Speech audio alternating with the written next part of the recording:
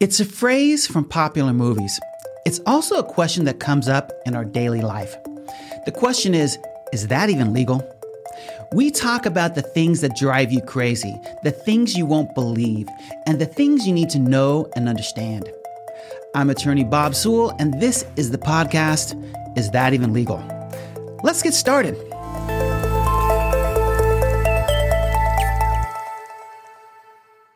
Today's episode of Is That Even Legal is an encore presentation that we ran in April 2021.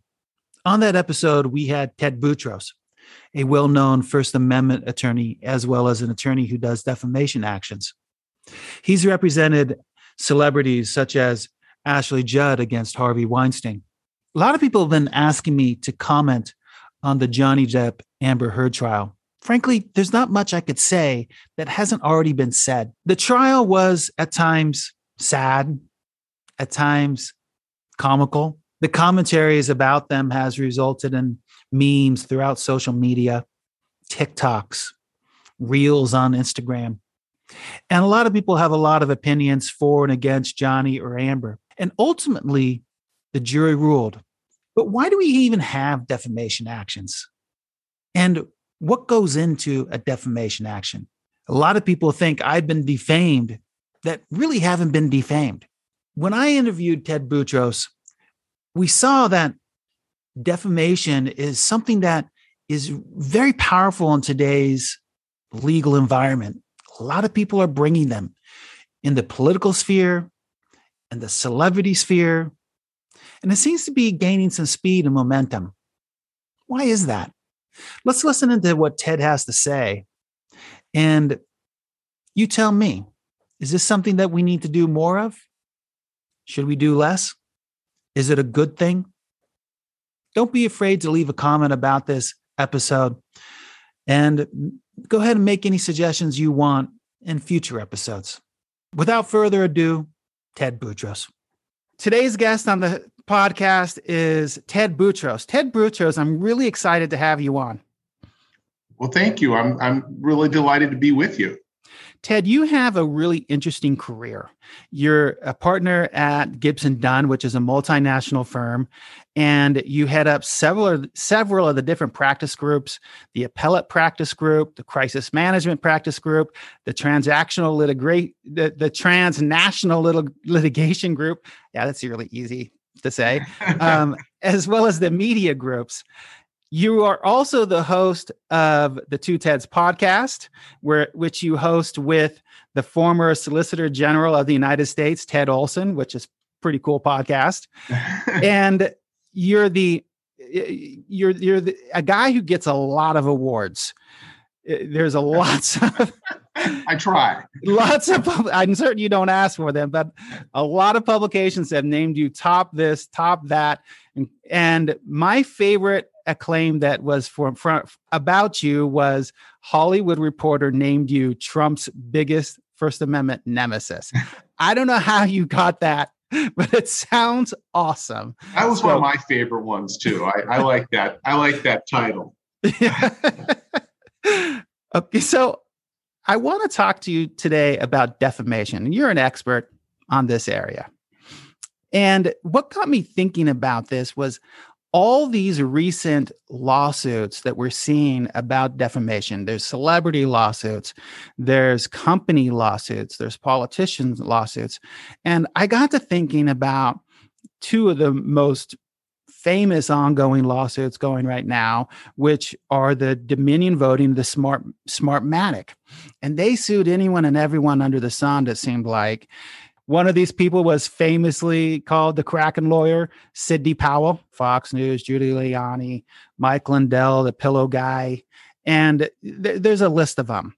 And I started thinking about this, and I thought to myself, if the allegations aren't true, this will be so easy for Smartmatic and Dominion Voting if it's not true. And my friend looks at me and he's like, "You're off your rocker. It's never easy to win defamation in the United States." And I said, "Well, to tell me about that." And he says, "Well, it's just really hard." And it really didn't make sense to me. But then I thought, I'm going to have Ted on the show. What does it take to win a defamation action? I know that's pretty general, but what does it take? It's a really great question, because when defamation actions are brought, the plaintiff, the person bringing the case who says, I've been defamed, is asking the courts to get involved with punishing speech and awarding damages for speech. And that triggers the First Amendment to the Constitution. And the Supreme Court held back in the 60s that the First Amendment imposes all sorts of requirements on top of the legal requirements that state law would apply. And so that would include, first, the plaintiff has to show that there was a false statement of fact. It can't be an opinion, it can't be rhetorical flourish, and the plaintiff has to prove that it's false. And the First Amendment requires them to prove that the statement is false. The defendant doesn't have to prove it's true. Then if the defendant is if the plaintiff is a public figure, someone famous, a public official, and that can apply to companies, they have to prove under the U.S. Constitution that the statement, the false statement, was made with what's called actual malice, and that's knowledge that it was false. So you've got to prove that so-and-so knew what they were saying about you was false, and that it was harmful, or that they recklessly disregarded that. They have to show that the plaintiff has to show that with clear and convincing evidence, not the usual, what's called the preponderance of the evidence. Then you have to show damages, and you have to show that the damages were caused by that statement. And so it's a series of hurdles that are very difficult to meet, even when someone seems to have a very strong case. Let me take you away from those cases for a second. Let's say Bob Sewell has a plumbing business, okay? And someone goes out and says the most horrible things about Bob Sewell's plumbing business. And now the Bob Sewell Plumbing Company is being accused of being a thief, cheat, and my business starts to go down. And they put it all over social media and whatever, conspiracy theories, whatever about Bob Sewell, the plumbing jerkface. What am I going to have? What am I going to have to prove for damages? It's a very interesting component of basically business defamation.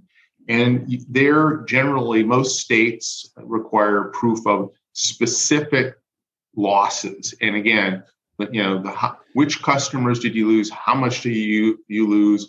You have to prove that the business was actually harmed. Some businesses are deemed public figures because they're well-known companies, so you might have to meet those actual malice standards. So it's an even higher burden under those circumstances, generally for business defamation, and that's why I'm generally a lawyer defending libel suits. And when people come to me and talk about bringing a libel suit, I tend to do what we're doing today, is outline, look, these are very difficult cases to prove. You're also opening yourself up to discovery. So your plumbing company, we get to the defendant would get to say, well, let's see if you're a good or a bad company. Turn it all, give us all of the information. So they can be very, very difficult cases.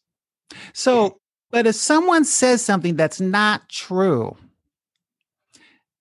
Bob Sewell Plumbing sent in a plumber and they stole my grandma's ring.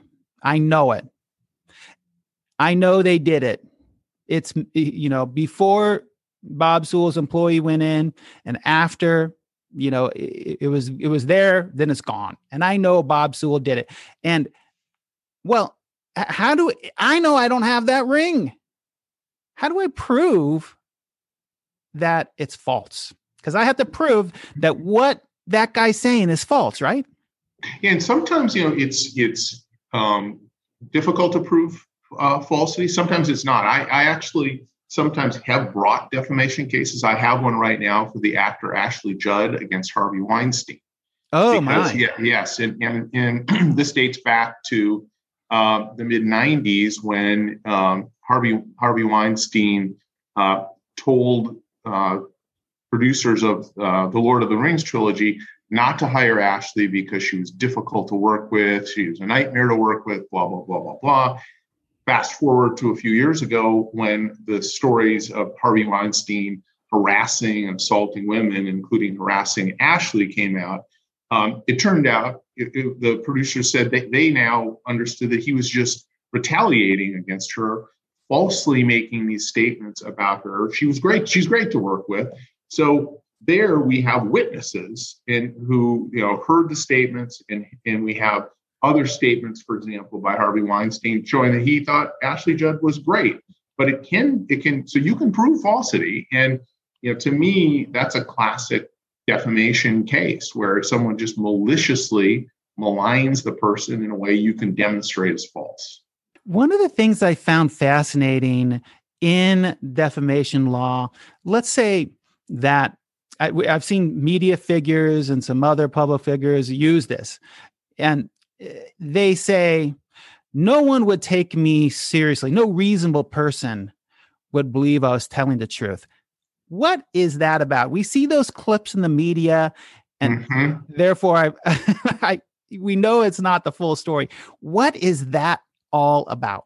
That seems to be the new thing. So Sidney Powell, who you mentioned, and others are saying, well, we were making just absolutely false statements about the presidential election, but no one would have believed us. And that's really a difficult claim to make in that circumstance, because they were making factual statements. They weren't just giving their opinion. They weren't, calling someone a name. They weren't being, funny. They were saying, as a matter of fact, that the election was stolen, that the election was rigged. That's a really tough claim. And there is a situation where if, let's say, Bob Sewell was doing a comedy routine and makes a statement about someone, and it's clear from the context that you're joking, that you're being, caustic and funny there, or you're offering your views of something, your opinion about some event, then that's a very strong argument. That's a classic argument where you can say that the context made it clear you were just offering your own views, you were being funny, you were being, you were arguing rhetorical hyperbole. Sidney Powell, it's not enough to say, I said something so false, so outrageous, no one would believe it. That's not enough. What they're trying to get at in that law, not necessarily Sidney Powell, but generally, they're trying to get that person who's up there making a sarcastic statement or non-factual statement. That's what that is about? That's generally where it is. So sometimes the classic example, there's a Supreme Court case where someone said that the person was engaging in blackmail. And the Supreme Court said, well, everybody knew they were talking about, in a political context, and they weren't really talking about actual blackmail. Or someone calls someone else a traitor. Everybody knows it was two people sitting on a park bench. They weren't saying you betrayed the United States and should be put to death, right? And so it's from the context. And so the Supreme Court, again, to protect people's free speech rights, because we don't want, and you were so right about this outbreak of libel suits, which can really, if everyone has to think 2 or 3 times before they speak and debate and argue, that chills their speech and raises real First Amendment questions. So the Supreme Court has adopted these doctrines. But what the Supreme Court has not said is that if you make false factual statements, that somehow, because you later claim they were so false that no one would believe them, that's a tough sell. I want to continue on down this road a little bit. If I'm the comedian, like you said, and I do a motion to dismiss and say no reasonable person would actually believe that Bob Sewell was making a factual statement. Everyone knows that Bob was making a joke. Look at the context, you idiots, type thing, right? Mm-hmm. And I start out with that, and the judge says, motion to dismiss denied. Have I now stated forever and permanent in that case that I was a liar at that moment?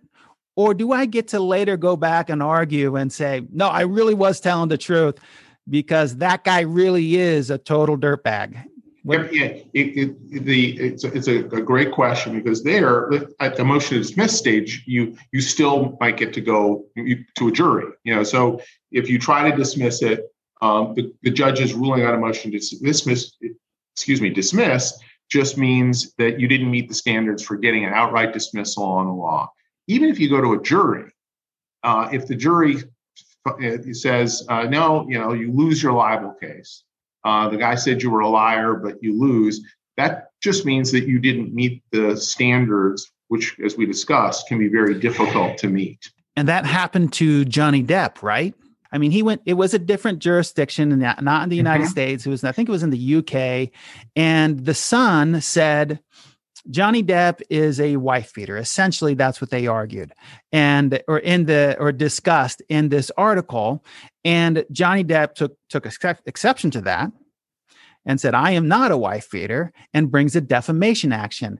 And he lost in the UK. So let's put ourselves, say that happened in the United States. Does that mean that the court found that Johnny Depp was a wife beater?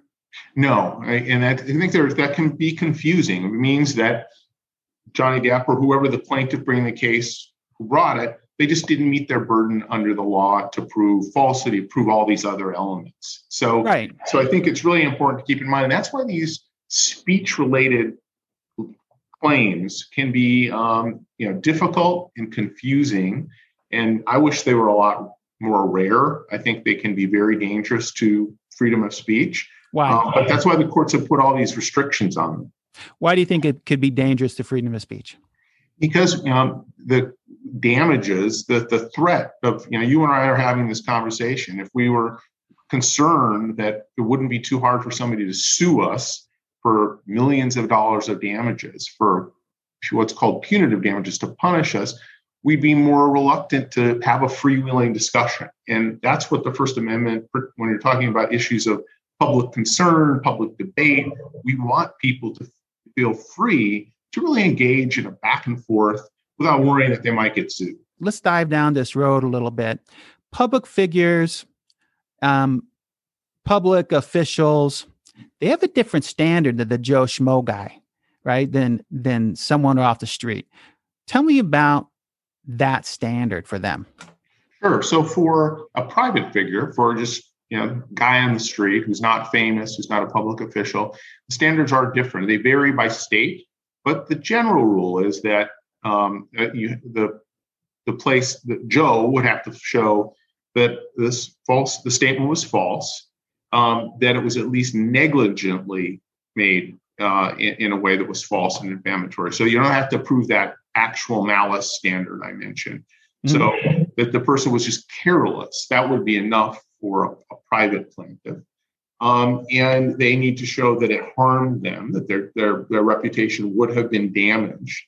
One of the things about a defamation case is once you put your reputation out there as the thing that's been injured, you're sort of putting yourself on trial. So the defendant gets to show, well, your reputation was not very good. And so that's why defamation cases, kind of going back to where we started, they're hard cases, but it's easier for a private person to bring a defamation suit in some ways because the First Amendment standards are not as strict. Fascinating. Richard Jewell was famously defamed, and they believe there are people in the media, for whatever reason. You could go watch the documentary if you haven't already on Netflix. They believe that Richard Jewell was the Central Olympic Park bomber, and his life just turned into a living nightmare. And eventually he was able to prove, or people proved his innocence from that crime. And I remember back in the day, I watched, he famously went on 60 Minutes, and I'm dating myself now because I remember watching it. And I remember he said something to the effect of, the media, the guy interviewing him said, come on, you got XYZ dollars for this. And he said, yeah, but you know what? people still ask me today, did I do it? They still think I did it. They still think I was the bomber. That's what's so challenging when the media or something really gets out there about my reputation that damages it. That's kind of the flip side. As I was saying, you got the First Amendment protections to encourage free speech, but that's not to say that that people can't be harmed by false and defamatory speech. And so that's why the legal system does say there are these claims. They're ancient claims that go back in our legal history. Because, again, as a First Amendment lawyer, I'm usually defending against libel cases. But, you have to remember there are important rights that people have. And that's why, media companies they investigate. They try to they make sure they have good sources. Unlike, a lot of politicians, when they make a mistake, oftentimes they correct it. Because they know that it is important to make sure that people aren't harmed by false statements. So that's why defamation law, I completely endorse and agree with the strong First Amendment protections, it's an area of the law that exists to protect people's rights, and we have to respect that. One of the things that has come up a lot in certain jurisdictions is, especially jurisdictions like California, is something called anti-SLAPP statute. It says strategic lawsuits against public participation. What are these statutes about? They have such a vivid title, right? Anything with the word slap, at least it gets your attention. Yeah. And what they are meant to do is to make it harder to bring libel suits that are meant to really chill speech. So you mentioned the public participation. So California, where I live, we have an anti-SLAPP statute, one of the strongest ones. It holds that if the speech that's being attacked as defamatory is about an issue of public interest or public concern, then the standards under state law are triggered in a way that make it more difficult to prove the libel suit, and it creates the ability to get a quicker dismissal, and the defendant can get their attorney's fees. If they move to dismiss, they file what's called a special motion to strike under the anti-SLAPP statute. So it's really meant to protect those First Amendment freedoms and to not allow lawsuits to be filed, really just to deter truthful speech and to about important public issues. So you can get your attorney's fees, which you usually can't get if you win and you file a motion under the anti-SLAPP law as the defendant, which is really makes a big difference and makes people think twice about bringing frivolous and improper defamation suits. Yeah, and I want to go down that road of attorney's fees. This is expensive litigation, right? I mean, any litigation where you have to hire an attorney is going to get expensive. And if Bob Sewell's plumbing company loses one client and amounted to $100 a month because of the defamatory statement someone put out on social media, then that's really not going to be worth it to me to bring any sort of action. I might miss that $100, right? Because I like to go out for that steak meal once a month, but I'm not really going to bring an action because there's no attorney's fees in a defamation case, right? Generally speaking. Sometimes with a defamation suit, you can find lawyers who do them on a contingency basis. So Bob Sewell's Plumbing might find a lawyer who say, I'm not going to charge you unless we win. But they are expensive and there are costs involved. And, sometimes it's not as clear cut too, that you may think that what someone said about your plumbing services, that was false. They may have a pipe and say, look, this is what Bob put in my house. It's junk, so then you're into this debate. So that's why defamation lawsuits can be costly for the person bringing them, painful for everybody. And then as you, again, kind of like the way you started our discussion today, it's never like just super slam dunk. It's difficult, and it's all about speech. So you have the First Amendment piece of it. And with these anti-SLAPP statutes, they're sort of interesting too, because it brings the falsity or the proof they have to the forefront, right? They file a special motion, and then all of a sudden, the plaintiff has got to reveal his hand, right? This is what I'm holding. Exactly. No, it's a great point. And the defendant can bring, in California, when you're in state court, you can bring forth evidence that shows, no, the statement was true. And then the plaintiff has to bring forth their evidence. So you have kind of a instant, put up or shut up kind of moment for the person bringing the case. So let me ask you a question. I want to leave First Amendment for a second. I want to talk about the two TEDs. What are you doing with this? Yeah, it's really fun. So Ted Olson and I have worked together now for 33 years. My first assignment when I came to Gibson Dunn and one of the was with Ted on a big Supreme Court case in Washington. I had joined the firm because I wanted to work with him. And so it was really a lucky break for me that I was able to do it. So we figured a podcast would be a nice way for us to talk about cases we worked on together that have kind of a public focus. The one we just finished, episode 3, which I think we're going to release next week on the First Amendment, on cases that we've handled in the First Amendment area, including I handled the White House press pass battles for Jim Acosta and Brian Karem against President Trump. In other cases, Ted represented the LA Times in the Charles Manson murder trial. Oh my! Yeah, I represented all the media companies and journalists in the Michael Jackson child molestation trial. So that's an example. We talk about those cases and then try to put them in the broader perspective of our legal system. It's really been enjoyable. We've actually been talking. We're very, very close friends, but we're talking more than ever now in connection with this podcast. And people always called us the two Teds. So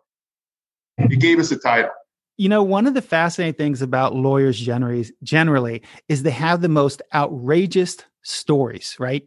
I mean, the things that come across our desk, are stranger than fiction almost always. And so I can't wait to hear more of these. I mean, I'm certain your career has been so interesting. So I'm certain these are going to get better and better and more interesting. So I look forward to it. Well, thanks very much. And thanks for inviting me to join you. I've enjoyed it. Absolutely. Thanks for listening to Is That Even Legal?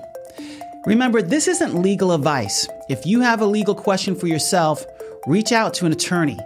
Remember that we're fun, we're lovable, and we are here to help you. To my listeners in 62 countries across the world, if you have something you want to explore, email us at producer@evenlegal.com. And don't be shy about leaving a review for this podcast on your favorite podcast forum. See you next time.